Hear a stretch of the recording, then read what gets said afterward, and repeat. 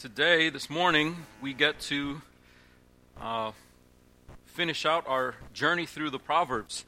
If you've brought your Bibles, would you turn there? Proverbs, last chapter, chapter 31.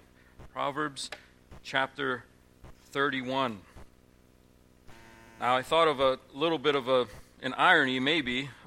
Maybe it's not as true as I think it is, but I think when Mother's Day rolls around, if I don't preach a sermon specifically on mothers, some might think, man, you missed it. But any other day, if I speak specifically of mothers or wisdom, it's like, why'd you do that? And that's why I like to preach not according to calendars, but according to Scripture. And in the wisdom of God, He decided to finish the book of Proverbs with a profile of a godly woman, an excellent wife. And that's how we're going to finish our series, because God chose it. And so let's pray as we enter this time. Father, we ask that you would give us grace as we approach this final section of this wonderful book, full of your wisdom, full of your knowledge. Sometimes it's exhausting to think about what wisdom looks like and how off we are sometimes with regard to fulfilling it and living it, but we pray that you would give us grace to do just that. I pray that every woman in here would sense you ministering to her heart as you shape her toward wisdom. I pray that every guy in here would not check out and think this is for women only, but adopt the same values of wisdom that you give us here, Father. We need you for it, and we pray it in Jesus' name. Amen. For those of you who were with us last week, you remember we finished the words of King Lemuel. And that little paragraph, not really little, but that first section at the top of chapter 31 ended on this theme of justice. You remember that? And we saw that, the world talks a lot about justice and social justice. And sometimes we are tempted to go, justice, I'm so sick of it. We shouldn't be. That God is for justice, but we should be for justice God's way, not the world's way. And one of the big differences we see there is women. In the minds of many, the only way to really cherish women is to flatten all the differences between women and men. Anything a man can do, a woman can do. Anything a man can be, a woman can be. And we've even gotten to the point where, hey, you want, if you can switch if you want, because there really is no such thing. Well, that's worldly and not biblical. That's worldly and not biblical. In our culture, the prevailing thought is equity in all things or no equity at all. And that's not right. That's not true. People spurn the Bible because as you read through the Bible, men lead. Men lead. And that doesn't sit with feminist leanings very well. Men are designed to lead and are expected to lead. We're not going to apologize for the Bible here. And women are expected to not overtake that role as God predicted in the beginning. As soon as sin entered, he's like, man is going to lead, but women is going to want to take that from man. That's going to be the basic battle for the rest of your lives and for the rest of your marriage and for the rest of your society. So put that in the category of God called it. However, that doesn't put women down. And that's what unbelievers fail to grasp. How can you have men leading, women supporting that leadership, and not have women as some second-class citizen? Women are put down, women are shoved into a corner. That's what you're automatically doing if you don't have equal leadership roles. But yet you have the Bible speaking clearly against that. That because roles are different doesn't mean there isn't equity in terms of value, in terms of what each brings to the table. So think about this. We're talking about an Old Testament, we're in the Old Testament, right? An Old Testament culture of patriarchy and male leadership. Okay? You don't have to be long in the Bible to see that that's the prevailing culture in the Old Testament times, which spans a humongous period, obviously. But think about this. We saw in the beginning of Proverbs, chapter 1, verse 8. Hear, my son, your father's instruction, and forsake not your mother's teaching. Your mother's teaching. Not on Mother's Day, every single day. He's not saying, here's my instruction because I'm the leader of the house, and do what I say because I'm your dad, and then mom is there to, cook and stuff. Your mom also instructs. And for many of us with failed leadership in our dads, we only had our mother's instruction. I know I wouldn't be here today standing before you doing what I'm doing were it not for my mother's instruction. But right out of the gate in Proverbs chapter 1, a father speaking to his son, he elevates the mother's teaching next to his. We see that even though throughout the book we see this woman folly, and she's nasty, right? Woman folly is like an adulteress who wants the son to be trapped, who wants to lure the son away from wisdom. And you might think, wow, why is the bad guy got to be a woman? But the good guy's a woman because the contrast is with Lady Wisdom, right? Lady Wisdom calls. Lady Wisdom has a house. Lady Wisdom lays a foundation. Listen to Lady Wisdom, not woman folly. So it's not anti-women at all. At all. And we see that even though throughout the Proverbs there's adulterous women to avoid, there's also virtuous women who exemplify wisdom. And then the Proverbs end with the profile of a godly woman. One commentator pointed this out. In the Hebrew Bible, the books go in a different order than in our English Bibles. And in the Hebrew Bible, Proverbs, the book of Proverbs, is followed immediately by the book of Ruth, who was said to be a worthy woman. So Proverbs ends with this profile of a godly woman, then goes right into the book of Ruth. And in chapter 3, verse 11, she's called a worthy woman, an able woman. Then right after Ruth, you get the Song of Songs, where this commentator, as he describes it, a woman is the main speaker and she initiates the relationship. The Bible's not anti-women whatsoever. Obviously, women are equal in importance throughout the Bible. And today, we're going to learn about wisdom through the lens of a profile of a godly woman, specifically a godly wife, what a godly wife, a wise wife, looks like. So this isn't applicable only to wives, but through the lens of what a godly wife looks like, we see application for all of us, because all of us need to live into the wisdom of the Proverbs. And you remember, this isn't from a woman to a woman. This is still from a dad to a son on how to look out for the right kind of woman. So this is not a time for guys to check out, especially those of you who are still looking for the right woman. Who should I marry? What she should be like? If you wrote top 5 things, would they match anything in here in Proverbs 31 at all? If not, that's a problem. And for those of you who are women, you're single, this is the kind of person you're trying to live to be. Those of you who are married, not too late. This is still the profile that we're trying to live into. So let's dive in. Let's turn to Proverbs chapter 31. We're going from verse 10 to the end. And we're going to look at this profile of wisdom. We see a lot of the attributes of wisdom that we talked about throughout the series in Proverbs. That's why it's really helpful that we walk through the Proverbs and then culminate it in this chapter, because you're going to see lots of those themes kind of pouring into this profile of a godly wife. So broadly, we're going to see what it looks like to live wisely, but we're going to look at that through this more narrow lens of marriage, specifically the wife. And it doesn't look like an oppressed woman lonely in a corner while the boys are out doing everything. Nor does it look like a woman who takes over the roles of men. She knows her lane, and she runs that lane hard. That's a godly woman. And we can all learn from that profile. Proverbs chapter 31, let's look at just the first 3 verses, 10, 11, 12. An excellent wife who can find?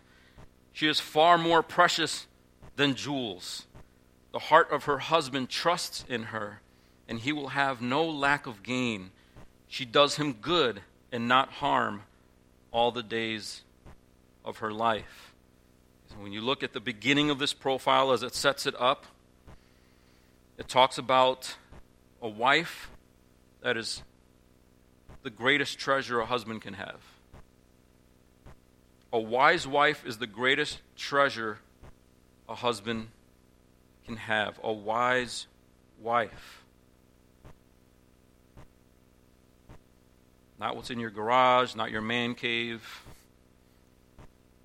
She's far precious than anything you can keep in your big old Liberty safe. An excellent wife is far more precious than jewels. The heart of her husband trusts in her. How many of us embroiled in terrible marriages would just pay anything to just have that? Just trust. She gains that. She earns that. And he has no lack of gain. Really interestingly, this section on the profile of a godly woman starts out by saying she's powerful. The word excellent there, it's kind of hard to translate. Excellent's probably not the best.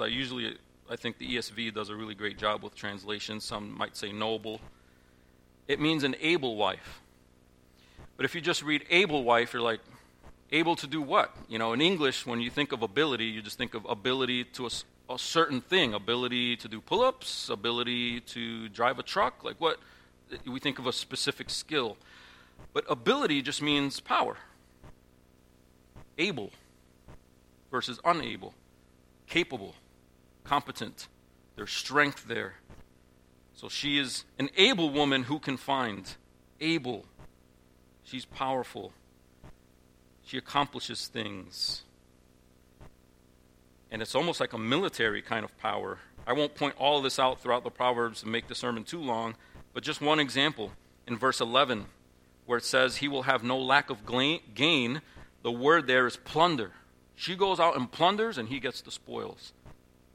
It's ability, plundering. You know, it's one author pointed out that there was a particular form of poetry common in these times of military conquest, the profile of a victorious conqueror, and there's lots of parallels between those kind of poems and this, so sort of presenting this woman as conquering for her household, conquering for her husband, and he gains the point. Not literally fighting people, killing them, and robbing them, but in the things that she does, she gains for the household, and she gains for the husband, and he lacks none of what she plunders. It's for him. Wow, that's countercultural. She does him good. All her plunder, verse 11, is for him. He gains nothing. That doesn't mean she doesn't get anything out of it, but he certainly gets things out of it. She doesn't have her separate account that he can't touch, and he has a separate account that she can't touch. She gains it, it's for him. Well, some of you might be like, well, I don't know. How do you get there? Trust, verse 11a.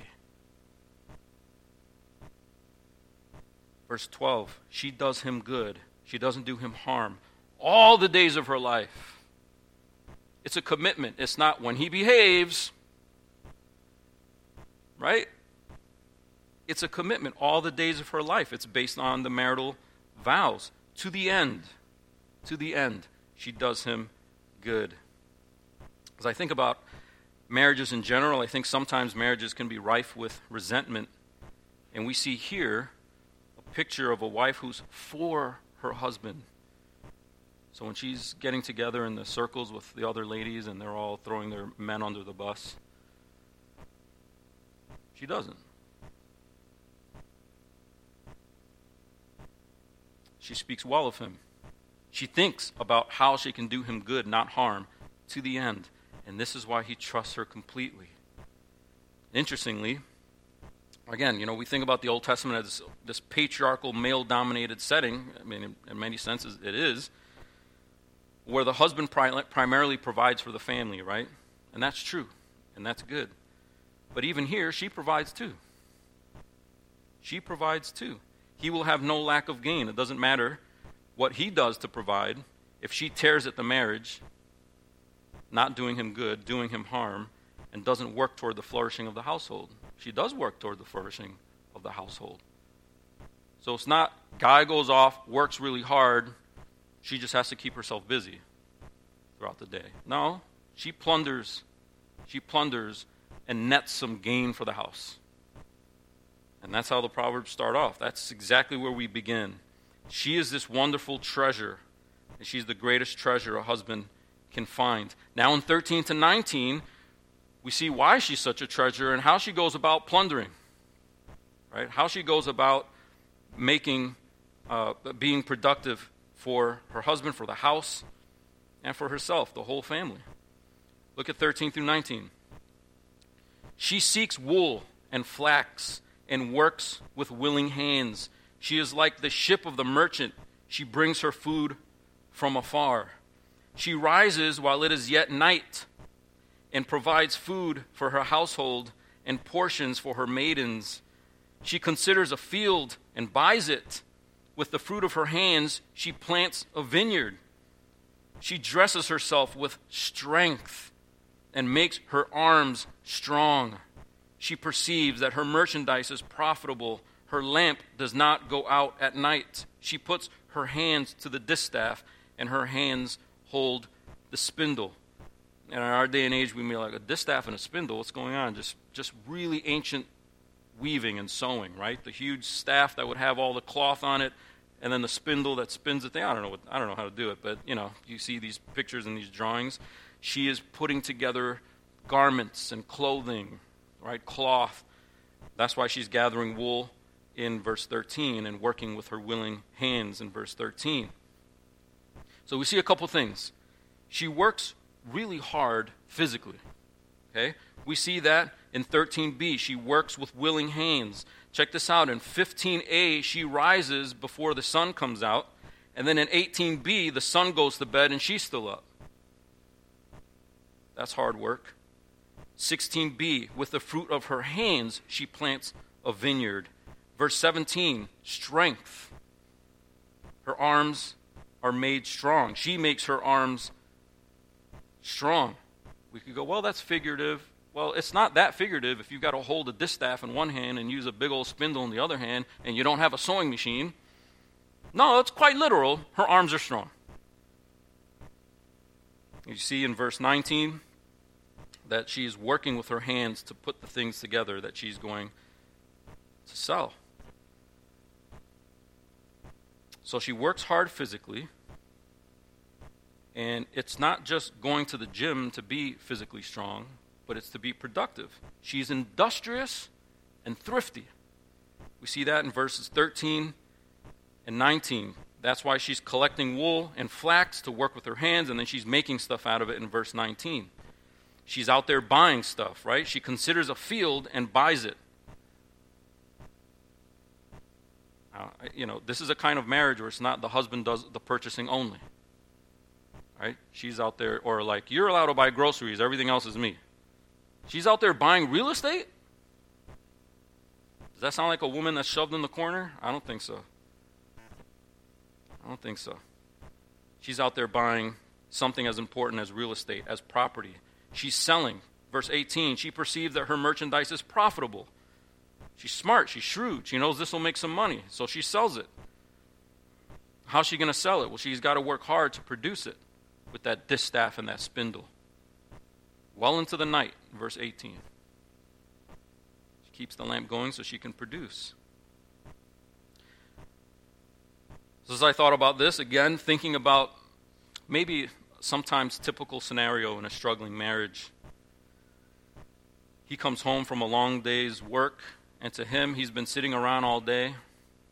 Or she's been sitting around all day, like in his mind, she's been sitting around all day. She hasn't had to deal with an overbearing boss. She hasn't had to outwork younger competition and deal with that stress of losing your position, getting retired early.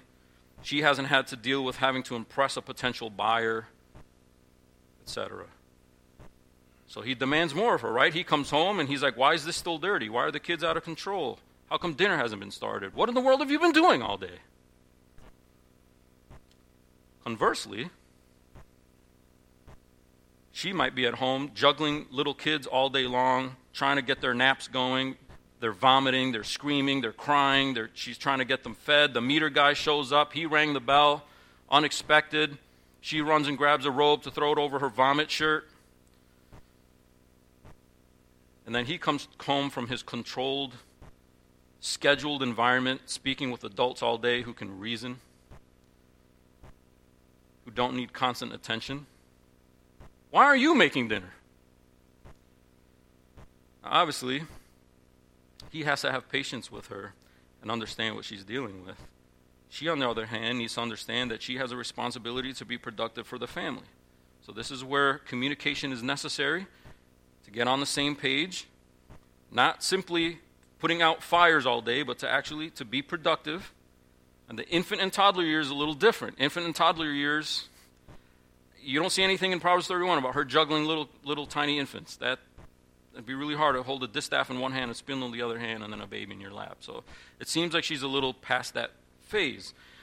But I think maybe some couples haven't ever talked about that, past that phase. What happens as the children start getting older and she's getting bored while he's working? I think that's where this chapter really starts to hit.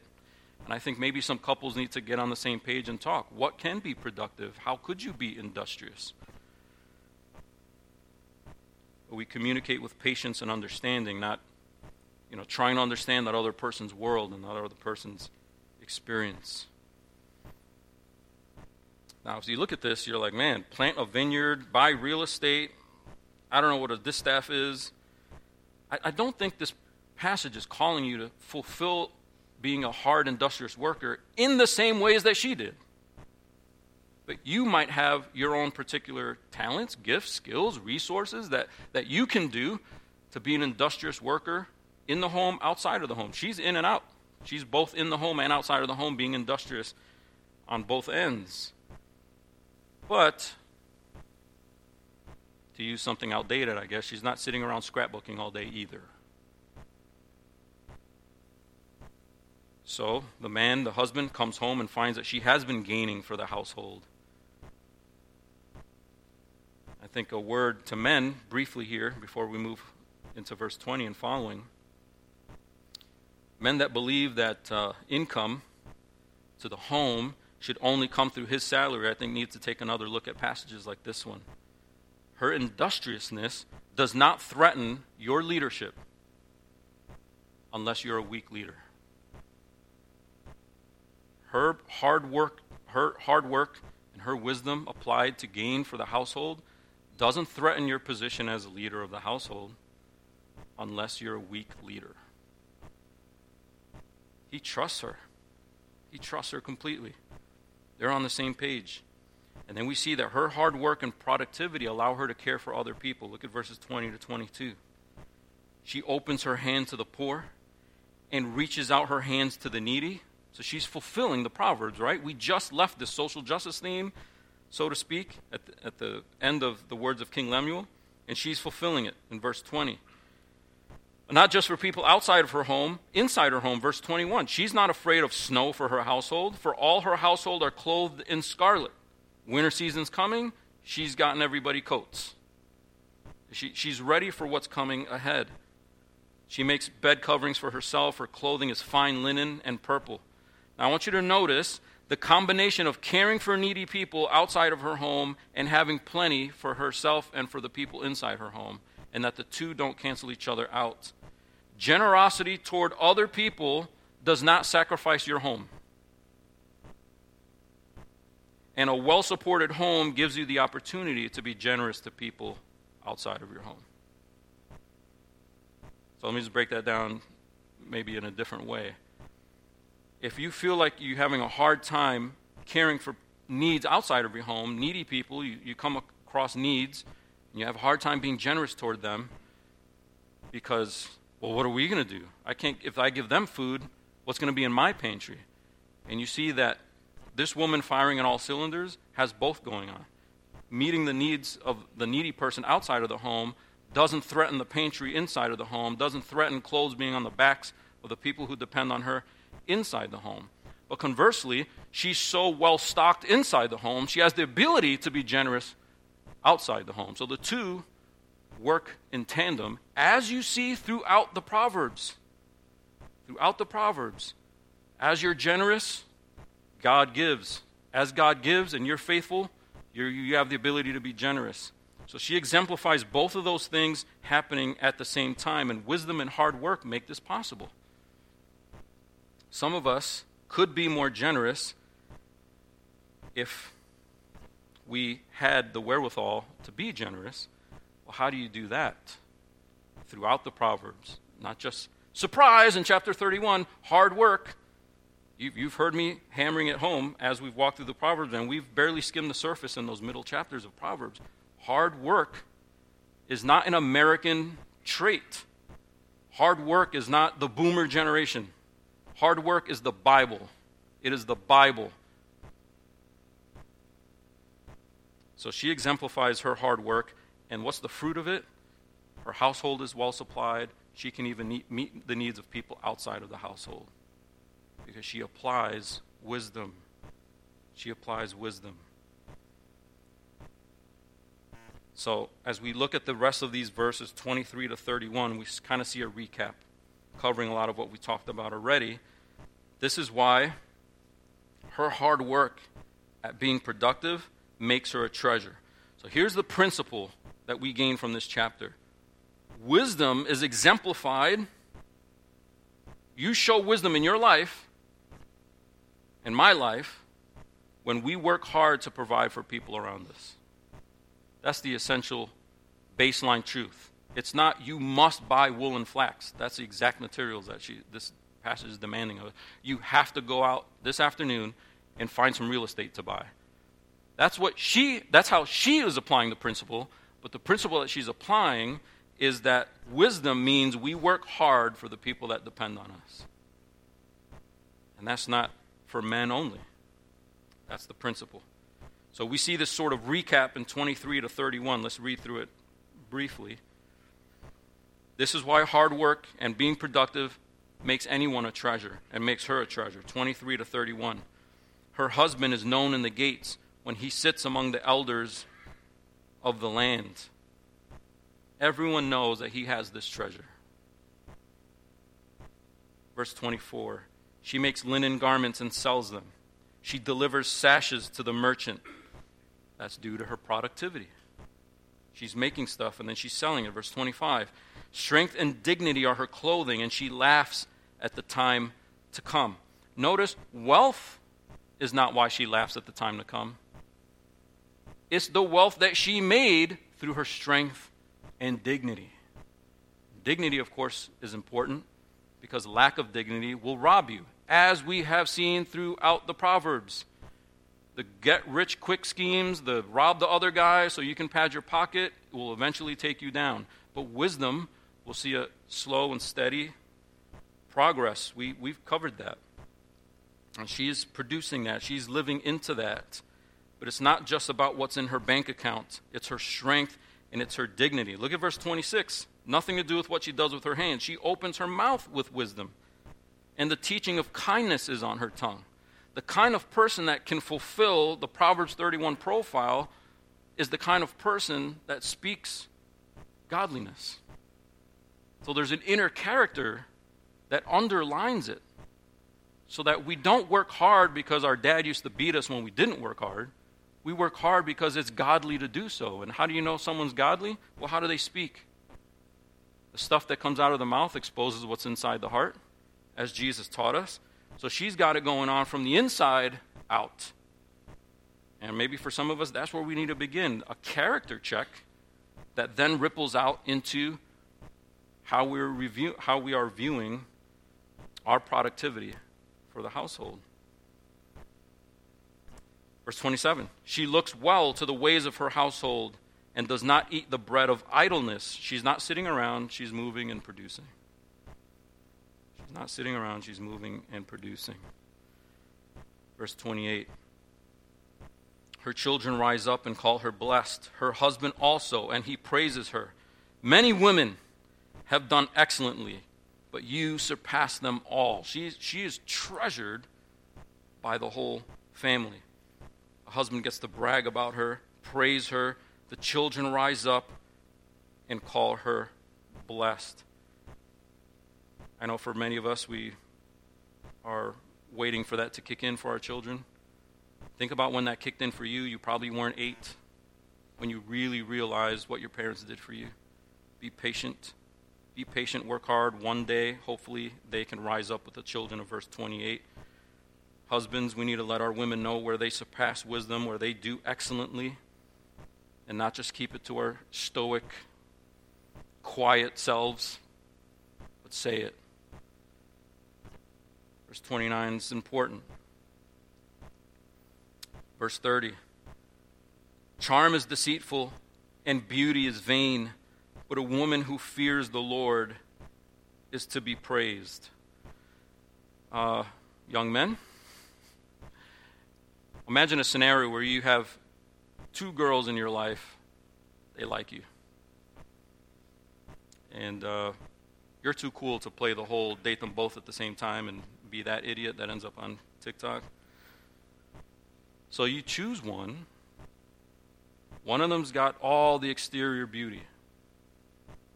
She's on your arm. When you walk into a room, everyone's heads are turning.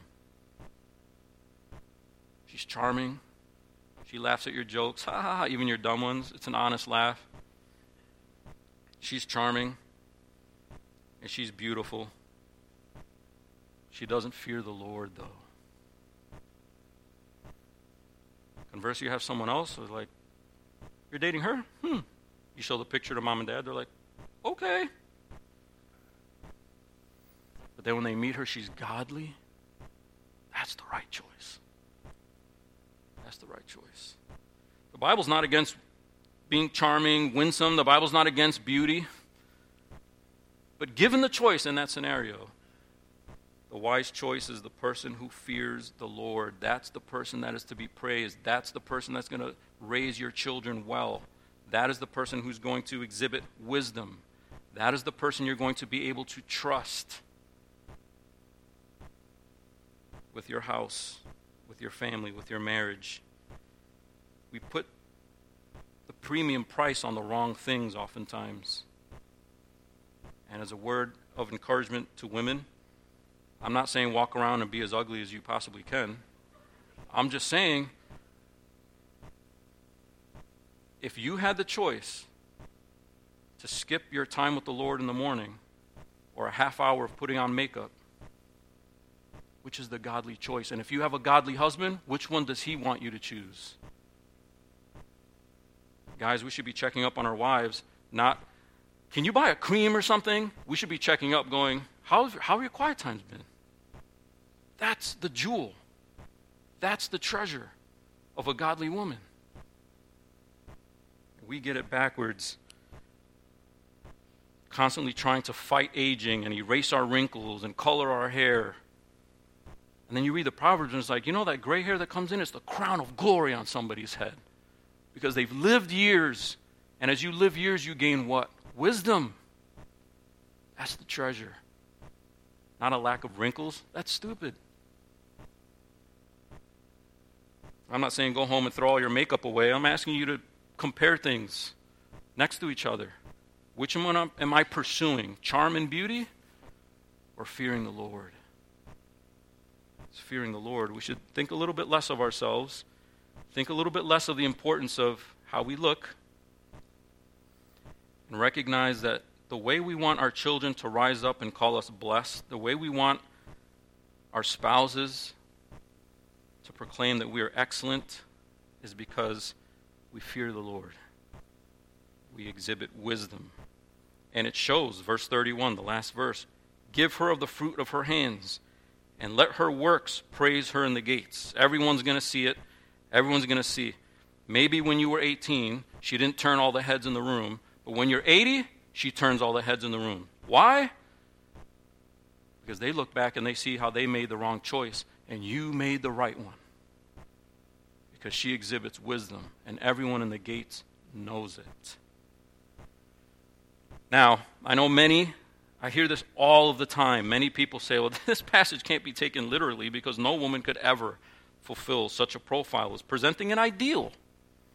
It's an ideal that no one person could ever fulfill. They're trying to take the pressure off the women. If we were reading through this and you're like, goodness, I got to go to Michael's. I need to get a license from Berkshire Hathaway or something. I've got a lot of work ahead of me. I think a lot of commentators, preachers, Christians want to kind of take that pressure off and going, look, it's an ideal. Nobody can ever live into that. And it kind of gives us a sense of relief, like, okay. I don't think that's accurate. I want to give you a few reasons why I don't think that's accurate.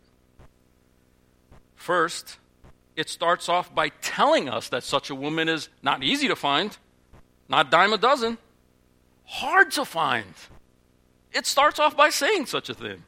It doesn't say this is impossible, but here's several things. Pick one. As long as you pick one or two of this list of 10 or whatever, you're good. An excellent wife is hard to find.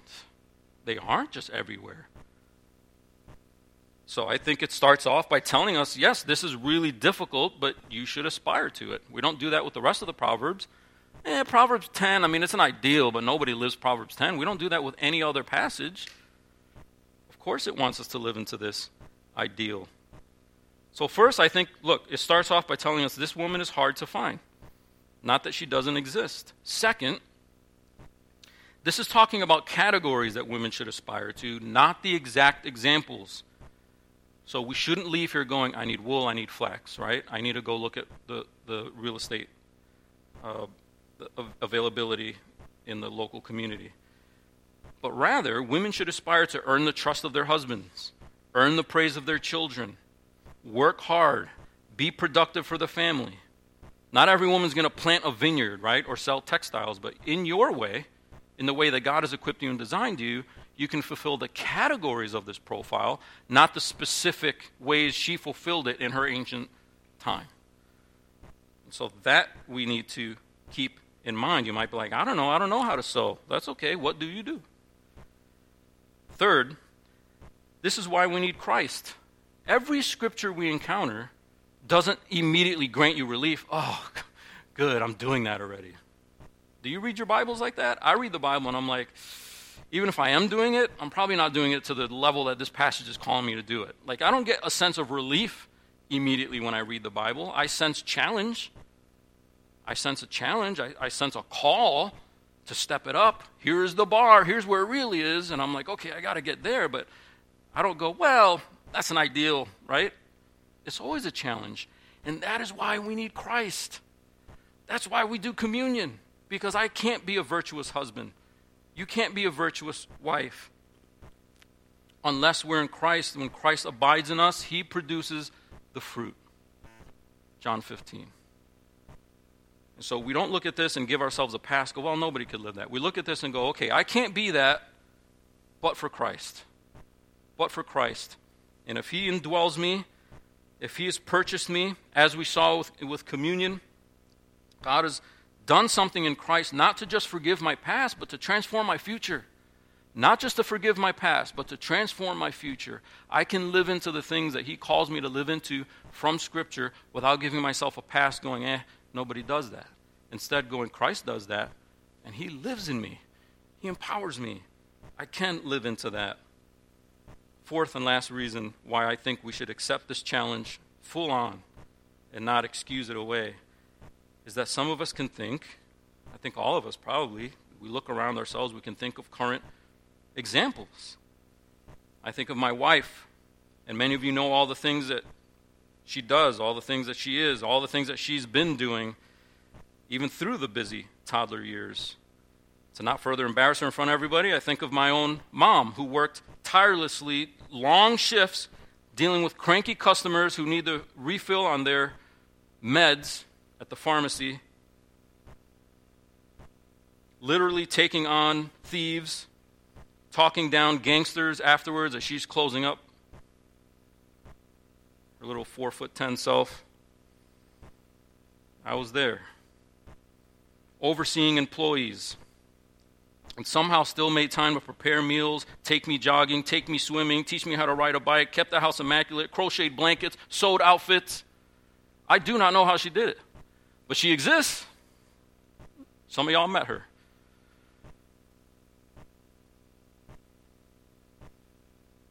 I think of many of you who work tirelessly inside and outside of the home. This isn't supposed to make us feel like we're reading something impossible. This is supposed to make us feel like it's a charge calling us to something that is possible in Christ. It is possible in Christ. We're not reading an impossible fantasy. It's a bar that we can aspire to in our own ways. And maybe we're a little bit far from where this is calling us. Maybe some of us are like, man, I'm really far from this. One step at a time, right? One step at a time. Take a cue from these proverbs, whether you're a woman, a man, a husband, a wife, single, married. Take a cue from this and ask yourself, am I being industrious in this world the way God has called me to be?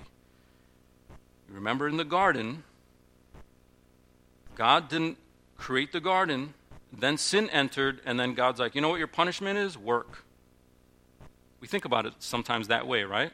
Adam and Eve were just wandering around, you know what I'm saying? Cuddling squirrels, naming animals, staring off into the sunset, and then sin entered, and now you have to work. That is not how Genesis opens. It opens by God creating Adam and Eve, commanding them to work, because work is good and work is beautiful, and it's designed into us to work. Then sin entered and made work hard. But work is not a result of sin. Lazy work is a result of sin. Difficult work is a result of sin. But work is good because God created it, and we work in our households, outside of our households. We're productive as people that are wise and fear the Lord. We exemplify it with the hard work that we put in to provide for the people around us. And that's each of us. Let's pray. Father, we are thankful that you challenge us with Scripture, that you use beautiful passages like this to show us a little bit further, a little bit more, what it looks like to be wise. So as we close in the song, allow our hearts to rise to the challenge, not depending on our own strength and our own skills, but depending on Christ for it. And we ask it in Jesus' name. Amen. Would you stand and we'll close in this song.